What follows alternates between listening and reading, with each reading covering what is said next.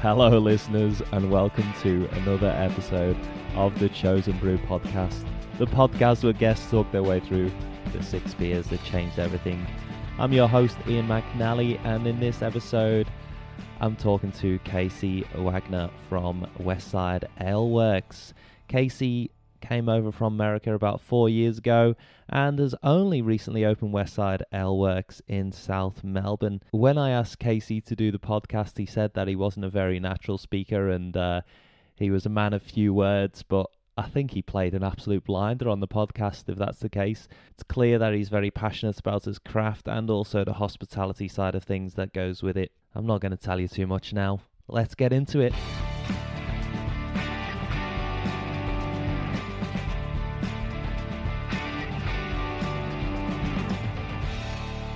Today I have Casey from Westside Ale Works in South Melbourne. Welcome, Casey. Thanks, Ian. It's great to be here. So, Casey, start us off. What is Westside Ale Works? It sounds industrial. Westside Ale Works is just kind of, I guess, my love for craft beer and particularly the west coast of the U.S. style.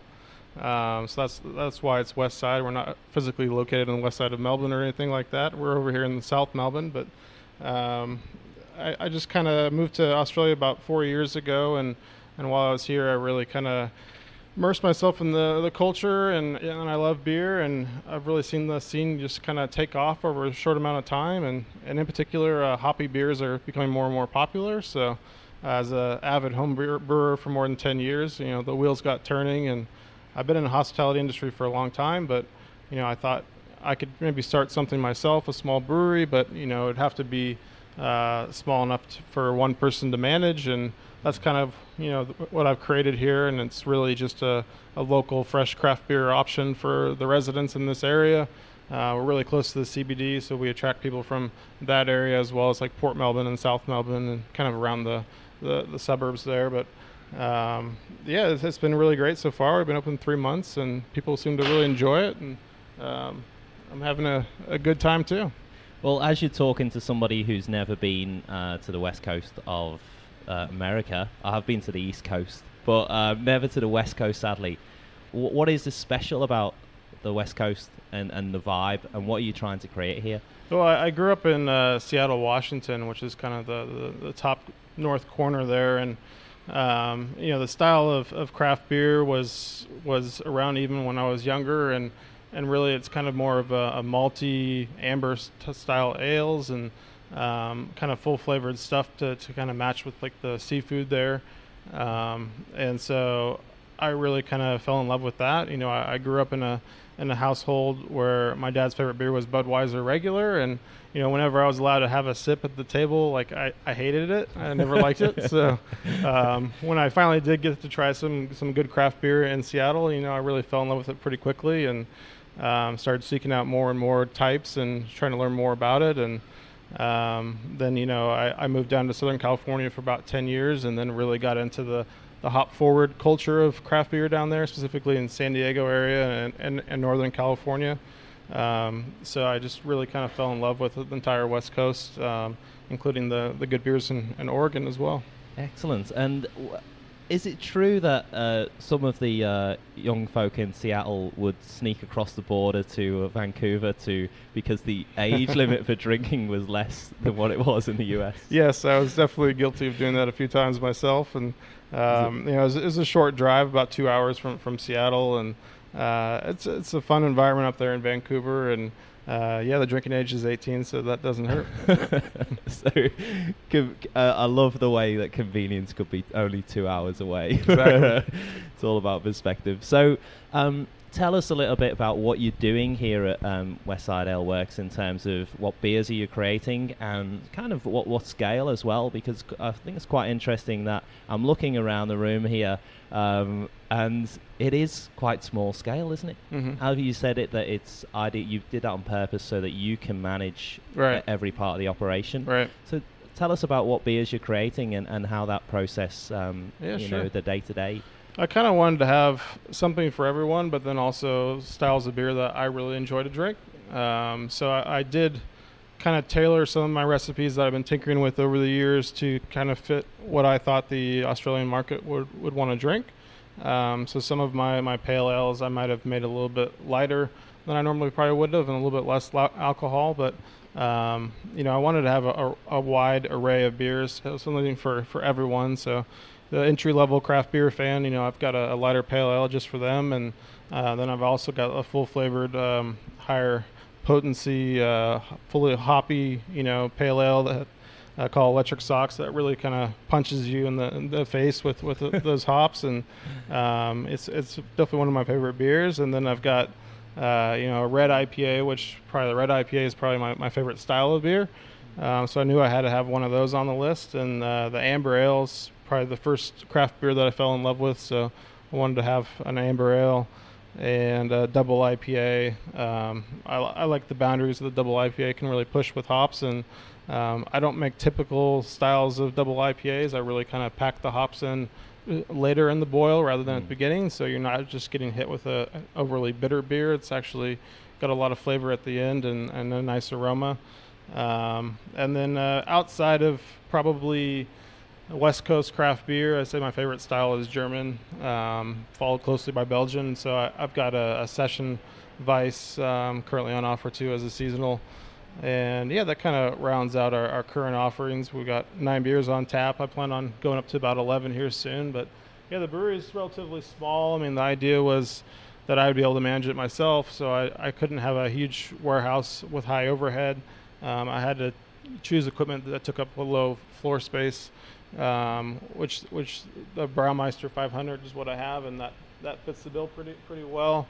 I've also got uni tanks for fermenting and carbonating, so again, less labor for me in terms of having to transfer to another tank and clean out 2 vessels. It's all in one. And then currently, all the beer is super fresh and never leaves the brewery. I don't wholesale out at all at the moment, and as soon as a customer comes in, they know exactly where the beer's been, and I serve it for them, and they get to taste that fresh beer firsthand and see the difference. Yeah, there is something quite fantastic. I think there's probably just over a meter between the equipment and the tap, which is very reassuring, I think, for the consumer, but quite exciting as well for consumers who might not necessarily be used to thinking about the process that beer goes through. And also, you've put a cap on every bottle and you've put the labels on the bottles, and it's your hard work. So yes.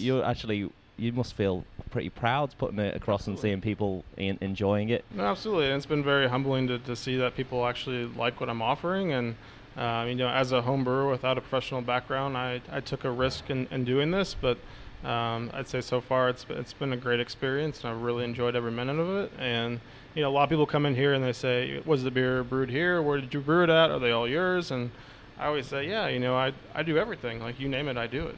Scrub the toilets, mop the floors, fill the bottles, do all the brewing, order all the supplies, and then pouring the beers." So. And record podcasts as well. Yeah, I do a podcast. It's been a lot in 3 months, but it's been a great ride so far. So it's quite a diverse area that we're in, South Melbourne. So who's coming in? Because when I walked here, we walked past a lot of car yards, and it kind of is the natural place for a brewery. Yep. Perhaps not a natural place for a hospitality offering, but it is. If it's classically San Diego, maybe it's classically Melbourne, that you have to walk past a lot of things and to get and find the door to get there. What type of people are coming in? Well, I'd say we get kind of a mixture because we're open Thursday to Sunday. So usually on like a Thursday and a Friday, we'll get some of the local businesses. They'll either come in for lunch or they'll come in after work for a few beers and socialize with their coworkers. And then on the weekend, we get kind of a mix of people going to the South Melbourne Market and then stopping by, or over at the convention center or the CBD, or just Bay Street, somewhere close by. So usually we get more families and people out on a journey on the weekend. But we are so close to the CBD, which was definitely my goal, and that's why I incorporated a city skyline in the logo, because I wanted to have a brewery that was close to the CBD, because I felt like that wasn't really represented in Melbourne, and most of the breweries are in the outskirts. So it's been, even though there isn't a high level of housing right around here, it's been supported pretty well, and there are high rises going up right now, so it should only get better.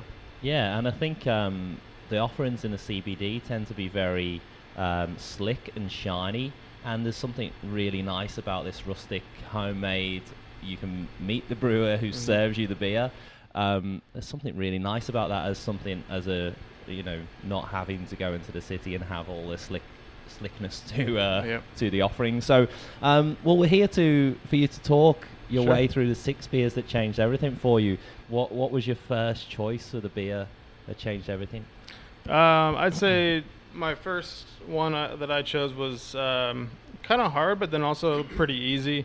It's not a beer that I really seek out now in my life, but it was the first craft beer that I had, and it definitely changed my mind about beer because, like I said before, my first experience with beer was just kind of the light lagers, and I wasn't a big fan of beer, so it's Red Hook ESB, which is from a big brewery in Seattle, but kind of one of the pioneers up there in terms of craft. And it's a nice malty beer, not too heavy, not too light, and just has a nice flavor to it that I enjoyed. I think it has a little bit of like residual sweetness that was more interesting to me than a lager for sure. So I kind of my eyes popped open when I first tried that one, and then there was kind of no turning back from there. But I also had my 21st birthday party at Red Hook Brewery, so it does hold a special place, I guess, for that as well. Wow, a 21st birthday in the US must be quite special. Not the first legal drink so you can go, and that's so. When you were around that age, was it unusual for younger people to be drinking a craft beer, or what was the market saturation for? I'd say most people my age were probably drinking what was ever cheapest because they didn't have much money. But craft beer was starting to take off in Seattle, so I think there was a lot more, people talking about it and seeing it in the stores. There weren't a whole lot of bottle shops back in that had craft beer, but you were starting to see it, more and more in restaurants and bars and grocery stores and things like that. So I just was kind of curious more than anything else because I knew I didn't like beer at the time and wanted to see what else is out there.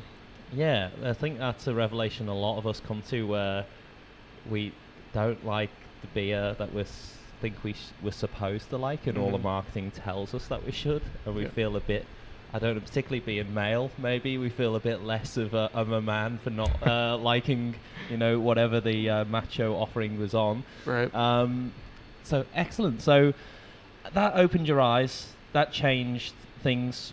Where did we go from there? Or did you immediately kind of go, I'm going to seek out lots of others, or I'm never drinking Budweiser again, or or did you look in your pockets and think maybe I will drink mainstream again? It wasn't hard for me to forget about Budweiser and the lagers, but no, I was definitely interested after that in craft beer, and then I started seeking out what else was on offer in that area. And probably one of the most populars at the time was Mac and Jack's African Amber Ale, which is actually from some home brewers in Seattle, and they started it in their early 90s. And they didn't bottle at all, just 100% draft to pubs and restaurants, and it had like a real cult following in Seattle, and it does go really well with kind of the seafood and the cuisine up there in the Northwest. So I'd say that one was like a staple in most good bars and craft brewery restaurants. So I really liked that beer, and then I'd say probably the one I sought out the most was from Rogue, which is out of Oregon. Their Dead Guy Ale, which is kind of an amberish style ale, but then also they call it like a German Maibock. So it's not really a German yeast, so it's kind of a hybrid beer, but it's got nice malty flavor to it, and it also hides the alcohol fairly well because it's a pretty potent beer, which wasn't very normal back then. So I like that as well. So let's say those were two that I would seek out on a regular basis, and probably for a long time, Dead Guy Ale is my favorite beer. And so Rogue Dead Guy, that's your second choice. Yep. And the other one, the Mac and Jack's, but that was only available on tap. Yep. So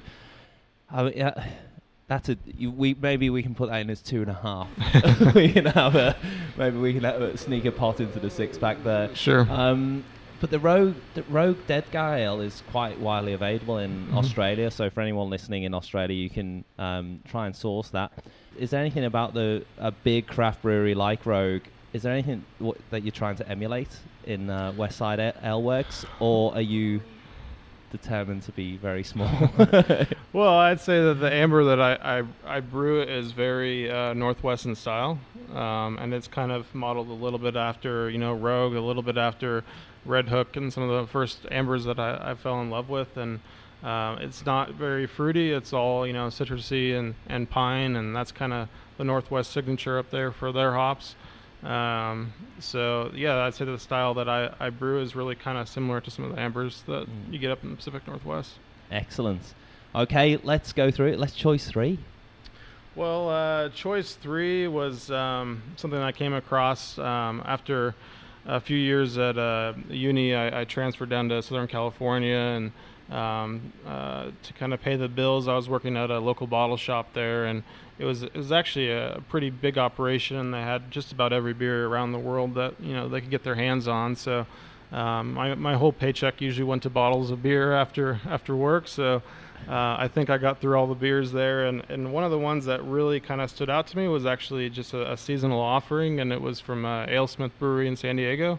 It's called Yule Smith, and it's a double red IPA. They put it out around Christmas time because it's their winter warmer. It's high alcohol, it's high hops, a lot of pine flavor. So you instantly think of like a Christmas tree when you drink this beer and when you smell it and get that aroma.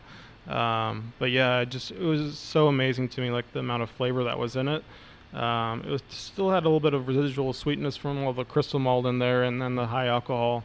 But it just had so much flavor in it. I hadn't tasted anything like that before with that much hops in a beer. So that instantly made me a lover of hoppy beers, and I kind of was seeking out what else I could find that was even, what was higher than that, what could top that, and it was kind of a quest from there, I think. Yeah, actually on a previous podcast with Scott from Aussie Brewery Tours, he spent time in the US, and he was talking about the emphasis on seasonal beers and the fact that they come out but then they stop, and they are strictly limited. And as you said there, that sort of signified winter, and it was a winter ale. Yep. What seasonal brews is that your style here as well, to brew some seasonal things? Yeah, for sure. So obviously with the warmer weather, I have a lighter style German Session Weiss currently on offer, but I've got a porter coming up here pretty soon for my next seasonal. And I've got a few others, planned, but I might do a double red that's similar to that beer. I've been working on a recipe for a while that kind of emulates it, but I've never 100% cloned it yet. So I'm still working on that. But if I get it right, I'll definitely try and put that out like in the colder months, especially in Melbourne, because I think it'll be a kind of a fun beer for people to try, and something that I really enjoyed on a colder month. Yeah, and I suppose being a small brewery, what's the capacity that you can do in one brew? I currently do about 400 liters of finished beer, but it can go up to about 550. I could double mash and put it into both fermenters if I wanted to, and go even bigger than that. But I currently do about 400 to 500 liters finished beer. So that kind of limits you in one respect, but also it gives you the flexibility to do seasonal brews and one-offs and things. Is that the way you see, like, to build a bit of excitement around the brewery? And yeah, I mean, a lot of the breweries that I spent time in, especially in San Diego, I mean, you go down there and they would have 3, 4, 5 offerings that weren't available in bottle shops or stores or pubs. So it's kind of your reward for making it to the brewery and trying out something new and something innovative. So yeah, definitely I actually plan on ramping it up to about 11 different brews here on tap pretty soon. So I've currently got 9, but I've got a few more in the works here very soon. So I'd say probably about May I'll have 11 on tap. Excellent. So people coming along to the brewery here, what choice have they got? How many beers can they choose from, and what type of offering they can get? Well, we've got 5 core beers that I finally got all done about a few weeks ago, and that's the 2 pale ales, 1 light, 1 heavier, and then the red IPA, the amber ale, the double IPA. So those are the kind of the ones that you can get year round. They've been tough to keep in bottles because there've been a lot of demand for them, but usually year-round in bottles as well, but definitely on tap. And then, outside of that, I'll always have a rotating seasonal. And then currently I have different versions of those core beers on offer. So a few slightly different recipes, but kind of similar to some of my core beers. So there's a little bit more of a variety, I guess, in terms of what we have. And then I've got some pretty big beers planned, like a American Strong Ale over 9% in alcohol here pretty soon, and also a Belgian Triple that's very traditional Belgian Triple. And then I threw my Westside Ale Works twist on there and threw some American hops at the end, so it'll have a little bit more flavor and aroma from hops, but also a classic Belgian Triple at the same time. You're open from Thursday to Sunday. You presumably are working very hard in the interim there, Monday to Wednesday. And your background's in hospitality. What were you doing before you were brewing beer? So before I was brewing beer, I was primarily in the hotel industry.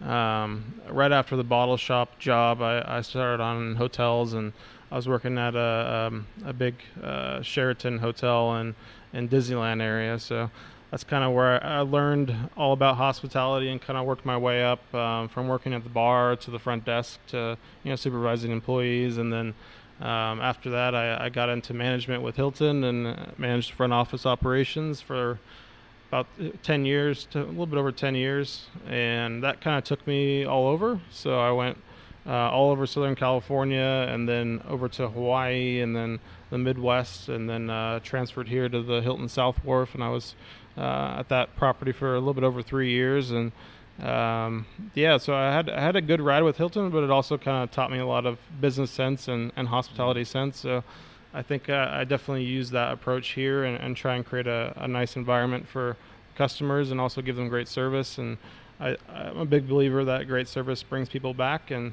I think we've had a lot of repeat business since I've been open, and I'm thrilled to have that. Yeah, and was it one of those things where you were kind of doing your shifts in the hotel and you were thinking about doing this? Very much so. I mean, how long was this? I planned on doing this for probably a little bit over 2 years, and the approval process and funding the warehouse, took a very long time, and I didn't want to rush things. I wanted it to be right. So luckily I had that job to kind of, keep me busy and pay the bills. And then once the time was right and I got everything done and all approvals in place, then so long hospitality and hello brewery. So it wasn't too tough of a decision for me to leave, but I think I was getting a little bit bored and burnt out with hospitality, so I wanted something new and a new challenge. And I like beer, and Australians seem to like beer, so why not? That seems a very good equation. Yep.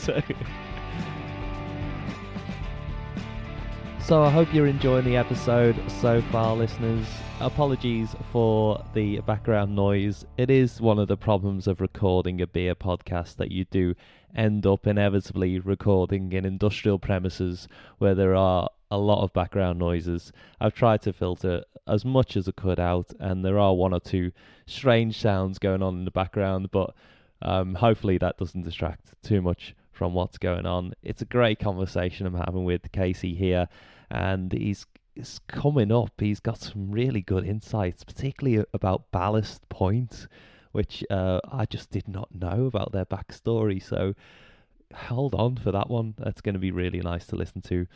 And also stick around to the end, because you'll find out who is coming up in the next episode, which is another belter. So let's get back to the episode.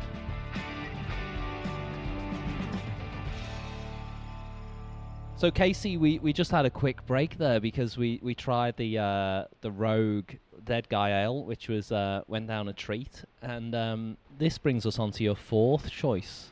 My fourth choice is for my adventures in San Diego County, and I moved down there, and I was just pretty blown away with how many breweries were close by, and I was used to a lot of wine tasting vineyards and places like that in California, but not so much breweries. And so, very close to where I was living, I had all these, Stone and AleSmith and Ballast Point and Green Flash and Coronado and Mission, and the list keeps going on, and Lost Abbey and Alpine and all these Lightning, all these great breweries. And I'd spend all weekend, just trying them all out and going to visit and seeing what's different from each venue to venue. And they all had great IPAs. I mean, that was like the thing that stood out to me. But every brewery was different, and every brewery had a different vibe and different offerings, and it was just a really cool scene in San Diego. So my next one is actually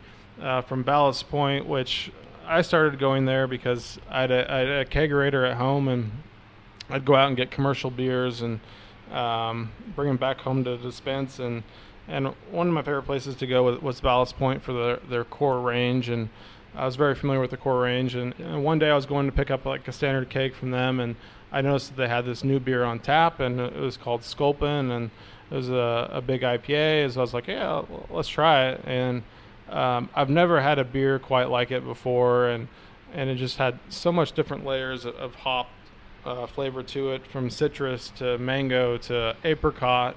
And you really, like, as you sipped it, you would get each one of those flavors as it went down, and it was really, really unique. I've never had anything like it before.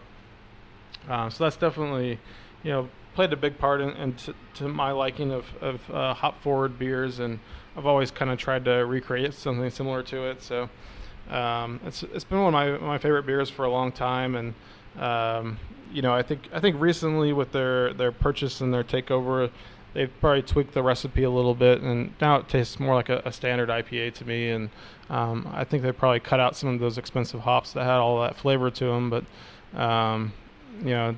it used to be something amazing, and now it's kind of standard to me. So we were talking in the interim a little bit about the curse of being a big buyout. Once a brewery gets taken over, then things do change, and maybe economies of scale and things get applied, and pressure is put on raw materials, etc. But take us back to the Ballast Point that you turned up to. What did that look like? What was it? It was just like a little shop front. I mean, it was like any small homebrew store you walk into, kind of like Grin and Grape in Yarraville. They have, a few aisles of supplies and, the yeast cabinet, the yeast cooler or whatever. And, a lot of homebrewers went there to buy their supplies and nothing else. And then the owner there kind of saw craft beer taking off, and he started having a few of his recipes that he'd been working on in the craft at the shop there, and put them on tap for people to try, and people really, really liked them, and then just kind of grew from there and got out of control here pretty quick. I mean, from very early on, it was just a very, very small shop, and then had a few large fermenters in the back, and just kept growing and growing, and multiple spaces in San Diego, and then obviously their takeover not too long ago. See, I did not realize that Ballast Point was a homebrew shop. Yep. That is an incredible story. No pressure on Grain and Grape in Yarraville to I know they do they have a little tap in there to promote their different homebrew beers and fresh kits and things like that. But if you're listening, Ballast Point, I mean, the success from that point on. But you're saying that really that success is down to their bravery and in their brewing and actually putting on some beers that were so on the front foot. And yeah, and that's why a lot of people said that Sculpin was so great, is because it was developed in a homebrew shop where they had access to 100 different types of hops. So it wasn't like a brewery that's typically ordering in 5 to 10 to maybe 15 tops worth of hops. So they had access to everything. They had access to lots of different yeasts. They had access to lots of different hops. And I think they kind of, made the witch's brew and threw everything into a batch and came up with this amazing beer. And it was just extremely unique and great tasting. So it was pretty easy for them to grow from there, because they had this very unique IPA that no one else had at the time. None of the other big guys had anything like it in terms of the flavor profile. What was the when you're buying beers in the US? Now you go to a bar in the US, you've maybe got a choice of 30 different beers at an average pub. If you walk into a pub and they've only got 20 beers, you're sad, which is the opposite of Australia. Whereas, partly that's down to the scale of what's happening over there. But Also, is there really what is the demand? Are people like the American people really pushing? Are they really asking for a really avant-garde beer, or Yeah. is this just is this just a bar saying we've got 30 beers on, and probably they throw quite a bit of it away? Well, I think people have really embraced craft beer in the United States. Especially like California, but there's so many breweries now across the nation. But to me, I really just realized it was so mainstream when I started seeing like middle-aged mothers going into a bar and ordering an IPA. Like I was like, really? Okay, that's pretty cool. Even at places like Disneyland and California Adventure, they have IPAs there on tap, and people order them. All different types of people order them. So it really is mainstream, especially in California and the West Coast and East Coast. But all over the nation, there's just so many breweries and so much to keep up with. But just a lot of good, fresh craft beer options, and that's never a bad thing. And I think people have definitely realized that fresh tastes better, and there's plenty of offerings. So go find what you like and drink it. I think that's the day that we're waiting for. Certainly in Melbourne, is being able to go to the MCG and get some local, good quality fresh beer, and maybe keep the price the same, because for a mid-strength, I think it's about $8 or $9 for a pot. So, choice 5. So choice 5. So now we're kind of getting away from West Coast hoppy beers a little bit. So my in-laws are from Northern California, and I used to go up there to do wine tasting, but being into beer, I was all over the Lagunitas up there and the Bear Republic and the Russian River, Pliny the Elder, and all those great breweries and beers. And I'd grab as many bottles as I could. I'd bring them back to my in-laws where I was staying for a few days. And my father-in-law is German, and he really likes German beers. So if you open up the fridge in the basement, it was all my craft beer bottles and then his German beer bottles. So I kind of drank those a lot with him, and he drank some of mine. And I really started getting into German beer and even some Belgians. But my next choice is a German one, and it's from Weinstefaner, and it's their original Hefeweiss beer. It's a classic. It's from the oldest brewery in the world, and I really love the taste of those German yeasts, and they're so unique, and it's all about the yeast. And that to me, that's why it has so much flavor. And I'm a big fan of German beers, and I always try and have something on tap that's German, because I think they taste so good. We were talking in the interim there just about temperature of beer. Do you like to serve the beer at your place a little bit warmer, or are you coming against the opposition from, shall we call them, Australians? Well, I think personally, I like to drink ales, slightly warmer than refrigerator temps. But I think most people are used to lagers, which are served at colder temperatures in Australia. So it is tough to put a warmer beer in front of someone, because they instantly notice that, why isn't it super cold? I'm used to beer being super cold. But over time they'll kind of learn that, hey, there's a lot more flavor here when it warms up, and it doesn't have to be a really cold beer to be enjoyable. But ales are designed to be a little bit more warm, to get all the flavor from the yeast and the hops and the malt. So it'll happen in Australia. I'm confident that it will, but I kind of serve my beers in between. They're definitely colder than I normally would, but I think I have to, considering the current market. Well, I think Casey, you're right at the coalface here, and you get the ultimate in customer reaction. You can see their faces when they try the beer, or for good or for bad, and then you can change or you can adapt, or probably more importantly is that you can educate. You can have that conversation. Has that happened a lot in the last 3 months or so? Yeah, for sure. I mean, I think it's a big part of what we do here and our success so far, and why we get so many return customers is because they like the experience, like being able to talk to the person that's making the beer. And I purchase the ingredients myself, and I can talk to them about that process. And I'm happy to walk anyone through. I mean, obviously, it's a short brewery tour here because you don't have far to go, but I'm happy to open the hood, so to speak, on the equipment and kind of show them around. And I think it's a pretty unique experience that the person serving them is the person that's done everything so far with that beer from start to finish. We know that lots of people will come to your brewery here and enjoy the beers.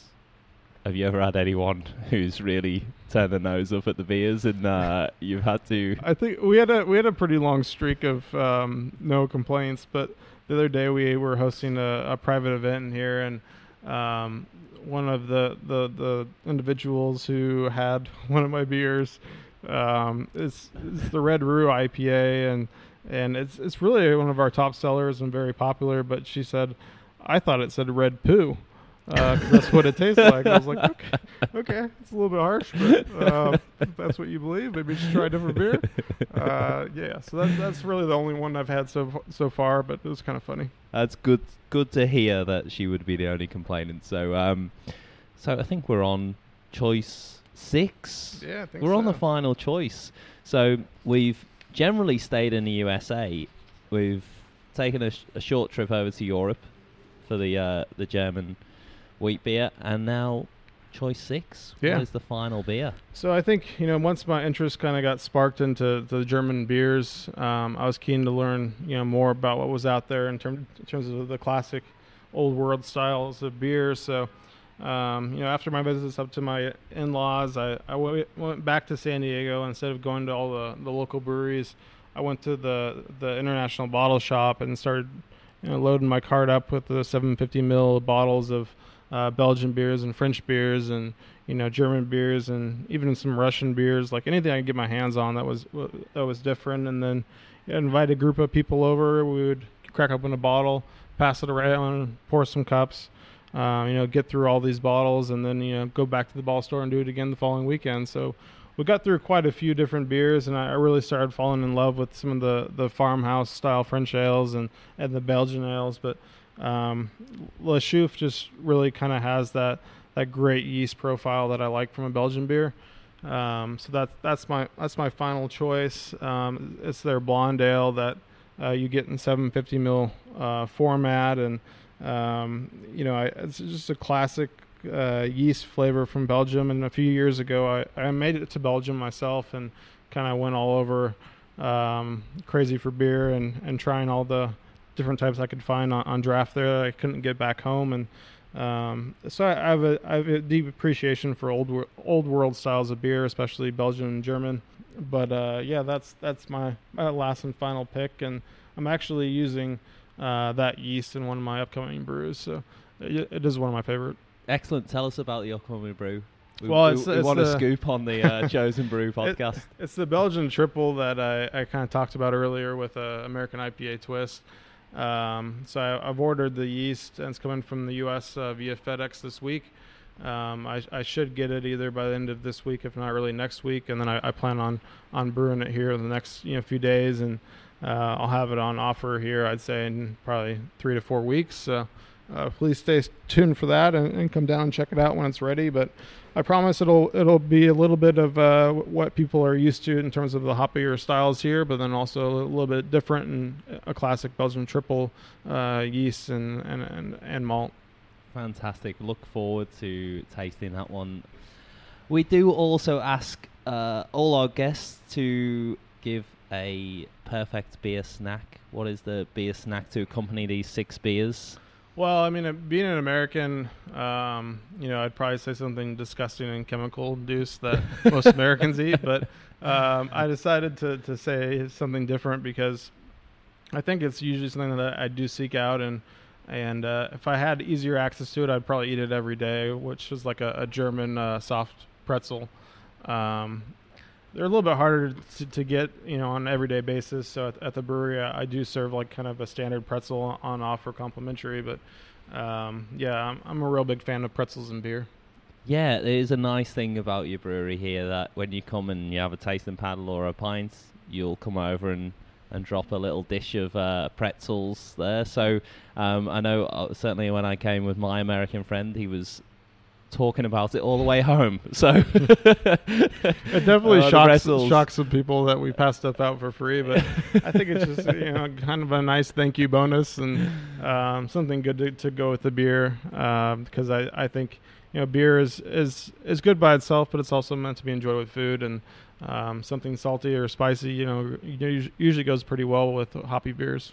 And also we do ask for the perfect receptacle to drink all the beers out of.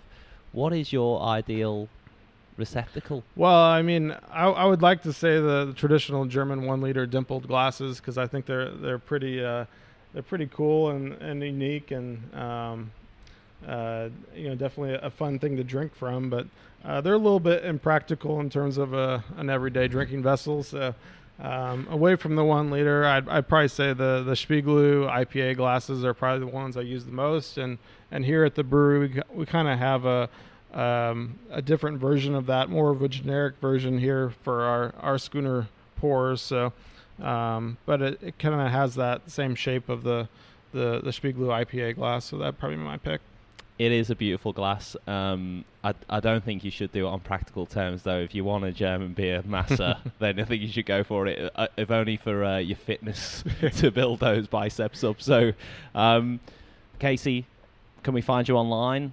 Can we look up Westside Ale Works? Yeah, absolutely. We're definitely online, westsidealeworks.com.au, and then we're all over social media on Facebook, Instagram, Twitter, all the above.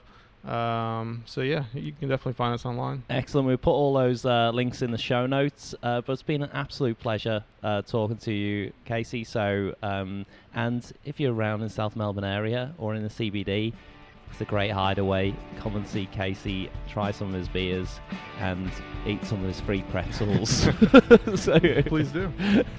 Thanks, Casey. Thank you, Ian. So that was it. Casey Wagner from Westside Ale Works. Considering Casey as a self-confessed man of few words, what a great conversation that was, and he just had great insight and clear passion for what he does, and I have a lot of respect for anyone who's brave enough to take that step from being a home brewer into the professional space. And it's just lovely to see set up like Casey's at Westside Ale Works. It's just off Montague Street in South Melbourne, so very close to public transport and South Melbourne Market. And really looking forward to the types of beers that he brings out in the future. So I'm sure you'll keep a close eye on what's going on at Westside Ale Works. In the next episode, I am speaking to Dan and Steve, better known in the beer world as Tallboy and Moose, who I went and visited a wonderful venue in Preston and had just the best conversation about beer. My goodness, so full of knowledge, so full of passion. This is going to be an absolute bumper episode. So make sure you subscribe so that you get that one to your device as soon as it comes out for free. Make sure you also share the podcast with your friends. There's links on Twitter of how all the different ways you can listen. And we also have a Chosen Brew Facebook page, which you can like and follow. And we'll put some different things on there as well. So any news, you can stay updated. And probably the most important one is that you go now and leave a 5-star review on iTunes. Because apparently that's what counts. And I don't really know how or why. But that's one all the other podcasts say is important, so I'm guessing it's important. So that would be lovely for you to do that. You can do that from your device, so you can do it via the iTunes website as well. Just search the Chosen Brew podcast, and then you'll see a review tab on the top, and then you can type nice things. And between all that, hopefully you find a time to have a good quality beer, and I can't wait to share the next beer journeys with you. Thanks for listening to The Chosen Brew. I'll speak to you soon.